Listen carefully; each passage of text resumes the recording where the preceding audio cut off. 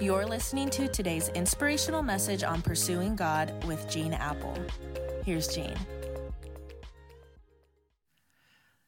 Well, it's day 6 of 21 Days of Prayer, and I hope you'll join us at an Eastside campus this weekend, whether it's in Las Vegas, Park Rapids, Anaheim, Bellflower, Redlands, or online.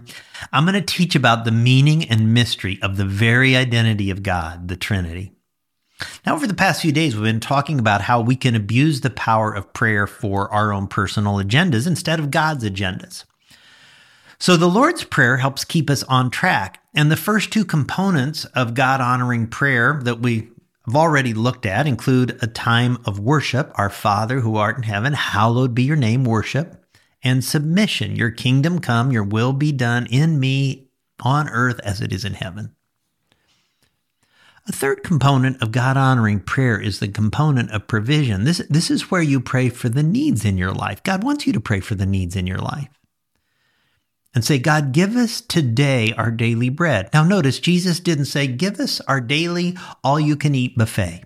He said, give us our daily bread. And I think that's intentional because it's very easy when you have access to divine power to get needs and wants or needs and luxuries all mixed up. And I think that's especially true in affluent cultures like ours, where we start feeling ripped off if we don't have what we see in the lifestyles, of the bougie class. Many of you know I used to live in Vegas, and someone asked me one day when I lived there, Gene, do you know what the difference is between praying in church and praying in a casino? Well, I bit, and I said, no, what is it? They said, praying in a casino, you really mean it. Friends, God says, look, I want you to turn to me and ask me for the necessary provisions that you need to lead God-honoring lives, but make sure you're praying for bread and not buffets, because buffets can have a destructive effect on your life. Another thing needed for balanced praying, according to this model prayer from Jesus found in Matthew 6, is the confession component. And this may be the hardest part for many of us to include in our prayers, because probably the two hardest words in the English language to say are, I'm sorry. But Jesus said when you pray, there ought to be a confession component where you say, God, forgive us our debts as we also forgive our debtors. God, forgive me for mismanaging my finances and trying to make myself happy with things when only you can fill that hole in my heart. God, forgive me for trying to drive our daughter to you rather than allow her to be drawn by the incredible love for you that you have for her. God, forgive me for the problems that I bring to this marriage.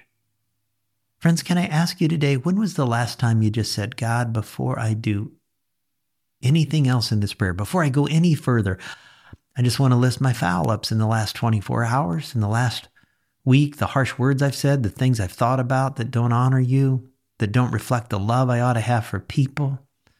The exaggerations, the lies, the cruelty. I want to confess those sins so I can receive your grace and be restored. Friends, after we've received a fresh experience of God's grace, we tend to treat others with grace, and we forgive our debtors. Let's pray.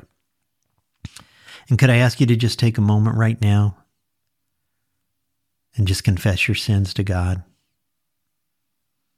Maybe you think over the last day, the last few days, weeks, just say, God, forgive me. And help me to forgive others as I've received grace from you. Thank you for your amazing grace through a bloodstained cross made possible because of an empty tomb. I pray today in Jesus' name. Amen. Amen. Hey, live with the awareness of God's grace and forgiveness today. It's so freeing.